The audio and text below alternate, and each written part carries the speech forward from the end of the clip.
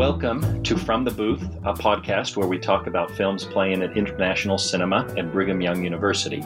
This is one of two podcasts that we are producing during this, our fifth week of BYU's winter semester 2021. I'm Doug Weatherford, co-director of international cinema, and I am joined by Ozan Mermer, director of one of the amazing documentaries, Yib, that we are streaming this semester. Ozan, welcome to the podcast. Hi, Doug. Thanks for having me. We're thrilled to have you, and it's a special treat, of course, always to have filmmakers with us on our podcast. And for those who are not yet familiar with Ozan's film, let me quickly explain that Yib is a documentary film that follows, in particular, a couple of Mayan girls as they participate in a binational choir that was formed right along the border between Mexico and Guatemala, that was artificially divided as those two nations separated. And it gives us an insight into many different topics, including Mayan culture and language and environment and borders and nationality. It's a really fun documentary. I enjoyed seeing it quite a bit. And Ozan, I was hoping that before we talk about Yib, if you might give us a little bit of information about your own interesting multinational background. You're joining us from Berlin, but you made this film in Mexico, and there are some other interesting elements that are part of your formation. Why don't you tell us a bit about that? Yeah, sure. With pleasure. Yeah, right now I'm in cold Berlin. Last year I came back after 4 years of living and working in Mexico. And before that, I studied in Munich, in the south of Germany, in the film school, fiction direction.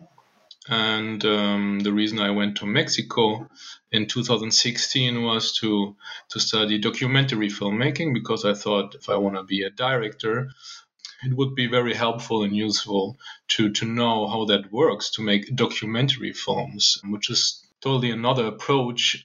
And that was a good decision. And now I'm back in Berlin, and this is my hometown because I was born in Berlin, actually. My father is Turkish, my mom is French. So I have these two nationalities, these two passports. I don't have the German nationality. And yeah, I mean, Mexico was totally new for me. I couldn't speak Spanish when I arrived. I haven't been to Latin America before. And a lot of people asked me, man, why are you going to Mexico, actually? Why are you making this documentary? And at the beginning, I didn't have like an answer to that.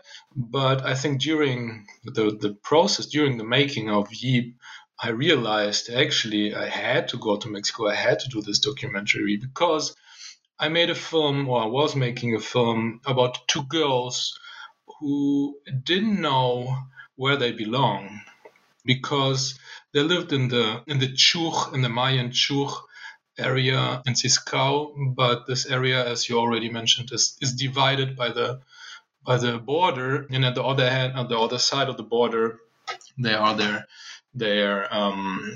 Chuj family, friends, relatives, but they're Guatemaltecan, and they don't really know if they're Mexican, if they're Chuj, if they're Mayan, if they're Guatemaltecan. So this is like the connection point from my own experience to that documentary. That's really interesting. I was particularly fascinated by your own biography, in part because I do a fair amount of research in Mexico, and I'm quite familiar with the film school that you attended with, which is the CCC, or the Centro de Capacitación Cinematográfica. And I didn't know that you learned Spanish when you arrived in Mexico.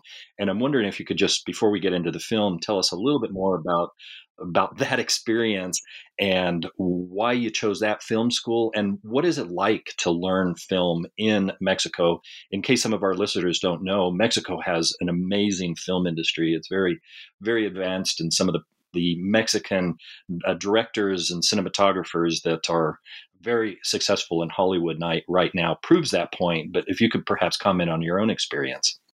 Okay, yeah, sure. I mean, you already mentioned it, and I wasn't aware of that fact that Mexico plays a huge role in the world of filmmaking. Most of the movies in Latin America come from Mexico. They're dubbing all the movies for whole Latin America, because they have like a really clean Spanish, so every country in Latin America would understand that. And it was more like first I had the decision to make a new experience, to get a scholarship and to study 1 year in another film school abroad. And then I got a list of film schools who work with us, with the HFF in Munich, a very good film school.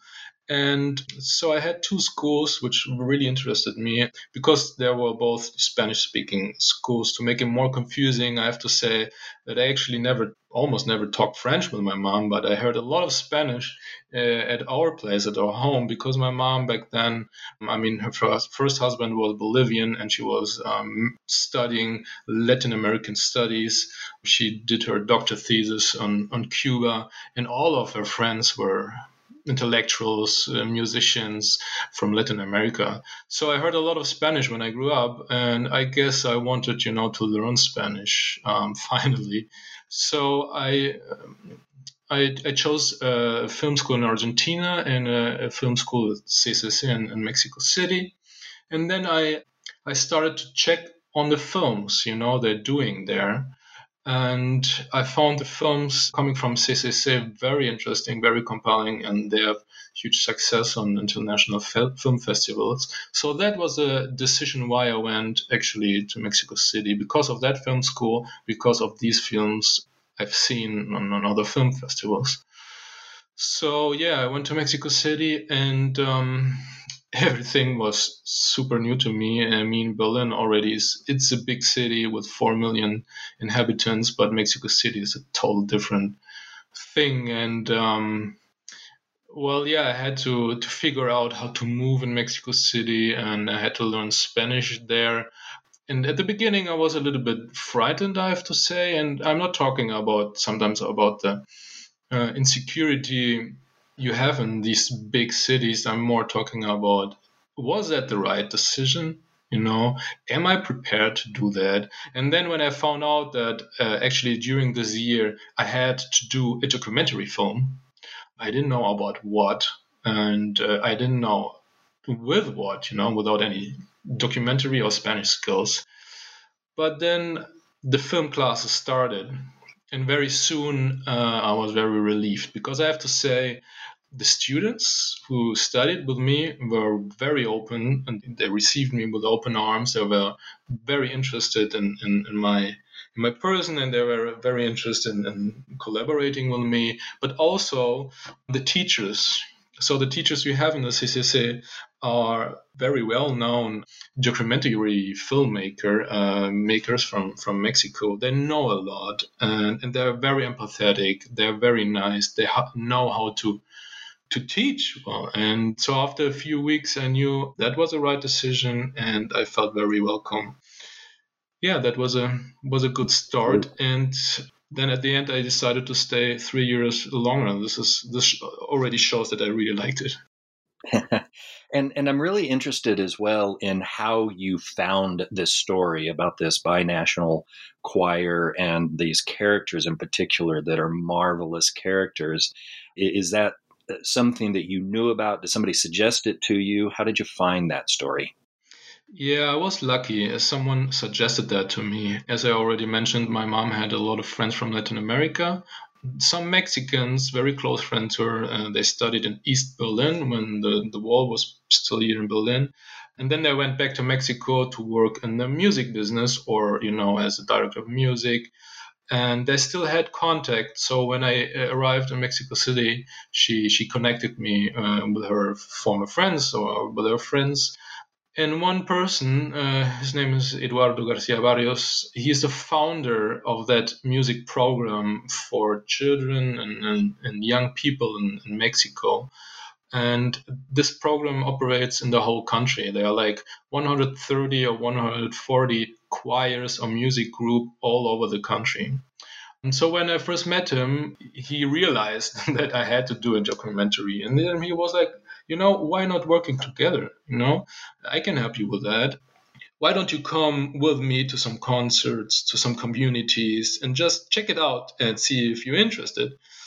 And that man was very intelligent because he already knew my biography. So what he did was he took me to this area, La Trinitaria and Ciscao, that binational area, like very early, because he knew that this is going to be interesting to me because of the question of identity, a belonging, and he was right. And also, not only because of the subject, which was interesting to me, also the place. I mean, you've seen the documentary. The place is amazing to shoot there. Not only because it's beautiful. I mean, you don't make a documentary with beautiful pictures, but it really helps. And climate is it's changing like every two days. You have sun, you have rain, and you have fog. And so I already saw like all the images of the documentary I wanted to do when I first arrived there. And so I chose very early to shoot there, and we made a little casting with the help of this music program, with the music teachers you see in the documentary, Arturo and Cynthia. And we did like a little casting that presented me to all of their music students, choir students, and I talked to every one of them. And at the end, I chose Aleida and Alejandra also because they are cousins, but also because they were more open than the other ones, I have to say. One of the things that I was fascinated about these two young girls, and they are fascinating, is that you seemed in many ways to be making a film about women or about young girls. And I was just wondering if you set out to show the feminine perspective and the feminine experience, or is that something that just happened? I think this is something that just happened. There's one picture, one scene which is very emblematic. I don't know if you remember at the beginning there's like a party and this concert in their own community. And there's a little scene where they prepare for this concert and for this party. So you have a scene with a lot of women, even small girls who are, preparing food, preparing the tables and everything. And then we cut to a wall and there are like 20 men just standing, not doing anything. And I think, yeah, you can say whatever you want about this, but actually that helped us because it means that Aleida and Alejandra, like all the women in this community, they have a lot of things to do. So this helped us to shoot a lot with Aleida and Alejandra, and they did a lot of different things. And I think this is why, that was something that just happened. I have a real connection to southern Mexico and to the Mayan communities down in that part of the world as well. I wrote my doctoral thesis on Rosario Castellanos, who grew up in the Chiapas, in the state of Chiapas. And so the representation of the Mayan, and in some ways that community's connection to their natural environment, I think is quite interesting. And I'm wondering if you might comment as well on that, how it was to be in another culture. And you've already mentioned the importance of the natural environment, but how do you see it appearing as perhaps a character within your documentary?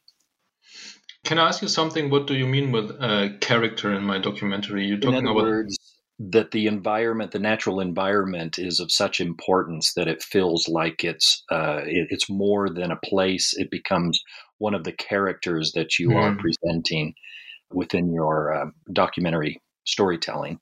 Well, I think there was something strange happening when I arrived there because I was not only new to Mexico, but I was also new in that Chuch zone. So everyone in my film team, in our film team, was new there too. I think there happened a lot of things we weren't aware of, and maybe we're still not aware of.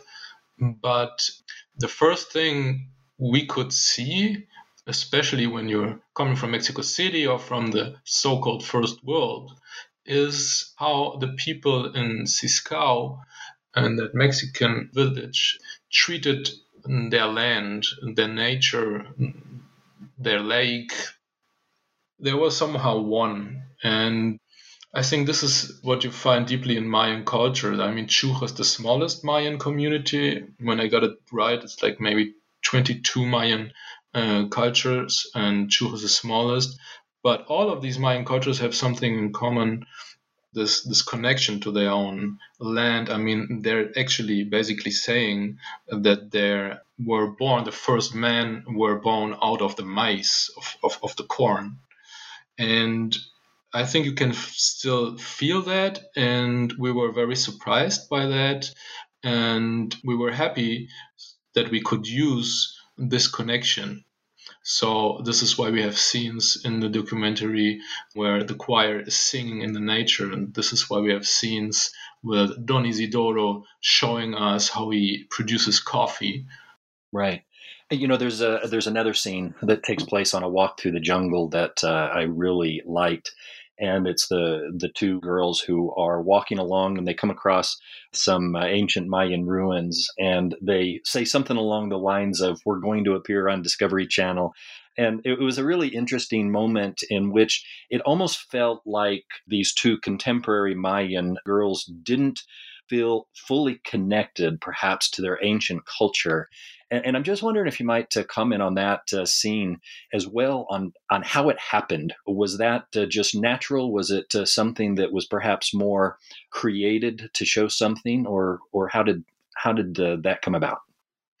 Yeah, it's really interesting that you mentioned that. Really interesting. So we created that when the first trips we took to Siskau, we did like research and location scouting. And of course, there were a lot of people coming to us because they saw the camera and some white faces being interested in nature. So they all had like an idea where to bring us, and we went with everyone because you never know what to find. And there was one man, I forgot his name, unfortunately. He was very quiet, but he stood there with all the people who wanted to show us things, and he had a boat. And so we asked him what like his idea was, why he has a boat and what he wants to show us. And he said, like, I know faces. He just said, like, they are caras. And we didn't know what that means, but he said, like, I take you on the boat to that island, and no one, no tourist, no anthropologist was ever been there. That was what he said. And so we said, okay, that sounds good. Let's go. And what we found, like on this little island in the lake, were what you see in the documentary: real Mayan sculptures. Maybe, I don't know how old they are. Maybe 500 years, maybe 800 years, but totally untouched. And there was no sign. There was, no one knew about that. No tourists. This is in no book.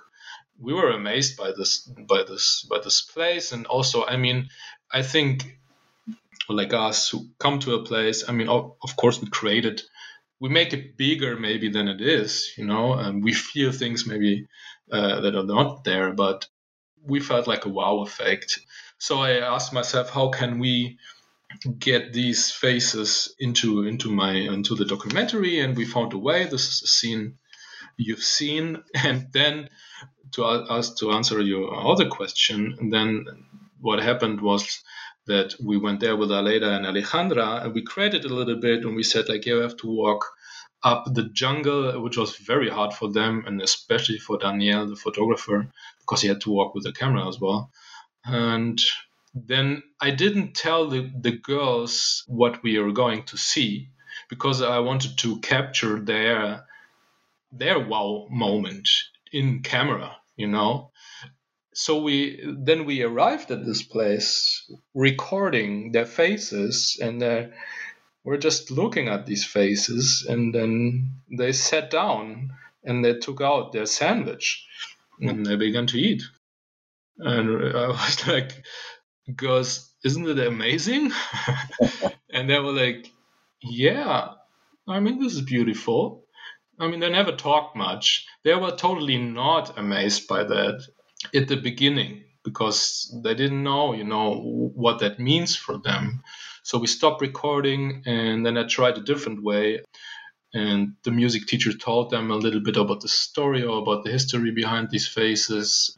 And then they got more and more interested. And then they started talking about that without me, saying you have to talk about it or say something.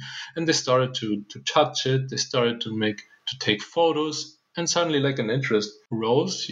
I really appreciate hearing that story because I'm fascinated by documentary filmmaking and the process of creating, a documentary film, which I think many viewers perhaps imagine that it's only about, telling a reality, but there's so much more that goes into it. And I'm wondering if you might comment on some of the formal elements of putting this film together. For example, one thing that I noticed is that you chose not to use a voiceover narrator and create perhaps something that feels a bit more like, capturing a slice of life in this particular moment, in this particular environment. And I know that you had a sound editor, that you had a photographer who both did an amazing job. But perhaps you could talk a little bit more about putting the pieces together to create what is a documentary film. Yeah, that was a really hard process, but actually this is where you learn the most. What do you do with your material? So you have two moments actually where you, no, three moments maybe where you create your documentary. First, you have a concept and you write it based on your research. Then you go there and you film it, and you want to film it how it's written down in your concept. And of course, that never happens. There are always new things. And so, documentary filmmaking, what I learned there, and I have to mention again that was my very first documentary I've ever did in my life. So I think like I learned a lot in this process. One very important thing about documentary filmmaking, and this is the difference to fiction filmmaking, is that you have to decide very fast, and that you have to change maybe your concept every day, or change your idea you have of your own movie every day, depending on what's happening in front of the camera and what's happening with the characters and what's happening with, maybe sometimes I just don't want to shoot. And the third moment where you create your documentary again, and this is the most powerful tool you have in documentary filmmaking, is editing. So I think we had like 40 hours of material, and the movie is 1 hour long. How can we build a narration, something cool, something people would stick to it, with all this material? And I had a really amazing editor, Esperanza, and she really helped me to find a story in these 40 hours of material. I'm kind of wondering what you might say is the most important idea that you hope that people will take away from viewing this film, and maybe even suggest some things to look for from our viewers as well. Well, this is very hard. I think what I tried, because also it was my first documentary, I didn't have like an agenda or a message before I was shooting, and then I tried to stick to it and to deliver it to an audience and to the people. But what I tried, and I think in some points we achieved that, and I'm very thankful for having such a great team, because sound and image and editing and sound design makes a huge difference there. They really helped me, is to transport the feeling I had when I first arrived to that place, to transport this feeling to the audience with my movie. Yeah, to give the audience a chance, a slight chance, to feel how it could be or how it is to spend 1 hour in Ziskau. Great. And I think you did that very well. I think Thank you. that this is a film that people will watch and just be amazed to see the things that go on every day, right? And I think that the two youthful characters that are at the heart of this film really justify your decision to kind of give this a child's perspective, right? I think that we see Mhm. this environment and this situation and these two national boundaries in many respects through the children that live it. But I also want to point out the real importance of some of the adult characters in particular. You've mentioned them a number of times, the music teacher. And I want to thank you for this film because it really was a treasure for me to watch. And I think that those listening to this podcast who haven't seen it yet, go out and find this film and watch it. But I'm hoping that before we finish, Ozan, that you could perhaps tell us a little bit about some of your current and upcoming projects. What else can we look forward to seeing from you? Well, first of all, I want to thank you because that means a lot to me as an emerging filmmaker to hear from a person that we achieved what we wanted to achieve, that you felt something. And I guess that happened in other film festival too. I was very surprised by the reaction in Cairo, where it had its world premiere. The people were very moved, the Egyptian people, and no one of them have ever been to Guatemala and Mexico. And I was so touched by that we could connect, just a bunch of people with a movie. And I love that fact. And this is actually, this is a motor why I want to keep on doing documentary film. So right now, I got a little bit back to my roots, and now we're starting 3 projects. They're in development. We're writing them fiction, so 2 feature films and 1 series. That 1 series also takes place in Mexico, so I'm very happy about going back for research and having some micheladas and some enchiladas again, because I really miss that. But I don't forget about the documentary filmmaking. I wrote a concept, and I hope to find some interested production companies soon. It's when I got back to Mexico City, I started to work in an NGO, and that NGO, we worked with girls who managed to escape from minor prostitution. Lots of these cases, they worked for some cartels, and they all lived in one asylum, I think you say in English, or in one house till they get 18, and they can never, leave the house because of several reasons. I got to know them and got to know their stories a little bit. We worked a little bit together on some photo workshops and stuff. That was very interesting.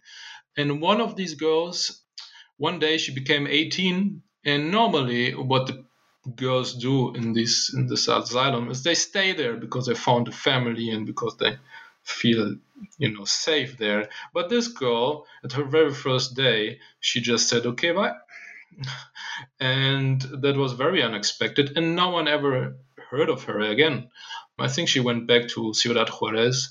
And yeah, my concept is based on that. Where is she? What is she doing now? Like the quest for that girl.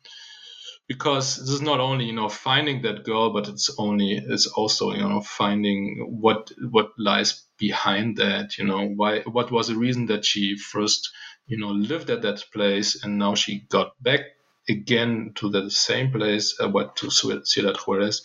Yeah, this is a story which interests me very much.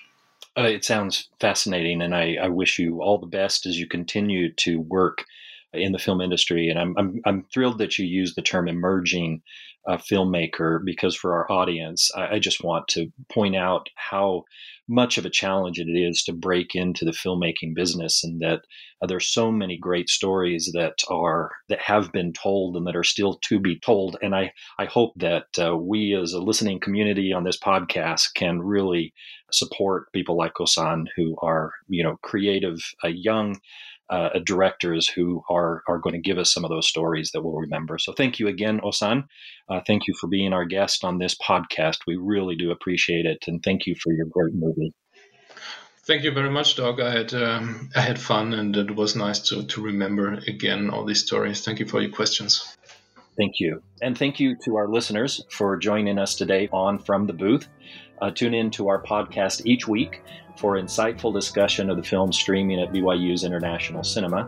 Current BYU students, faculty, and staff signing up with their BYU NetID can stream YIB this week on BYU's Hum Media platform. For instructions, visit ic.byu.edu. Our podcast is produced by the International Cinema Program at Brigham Young University and is supported by the College of Humanities. We are solely responsible for the opinions and ideas expressed here, as they do not represent any official position adopted by the university or its supporting institutions. Until next time, keep streaming.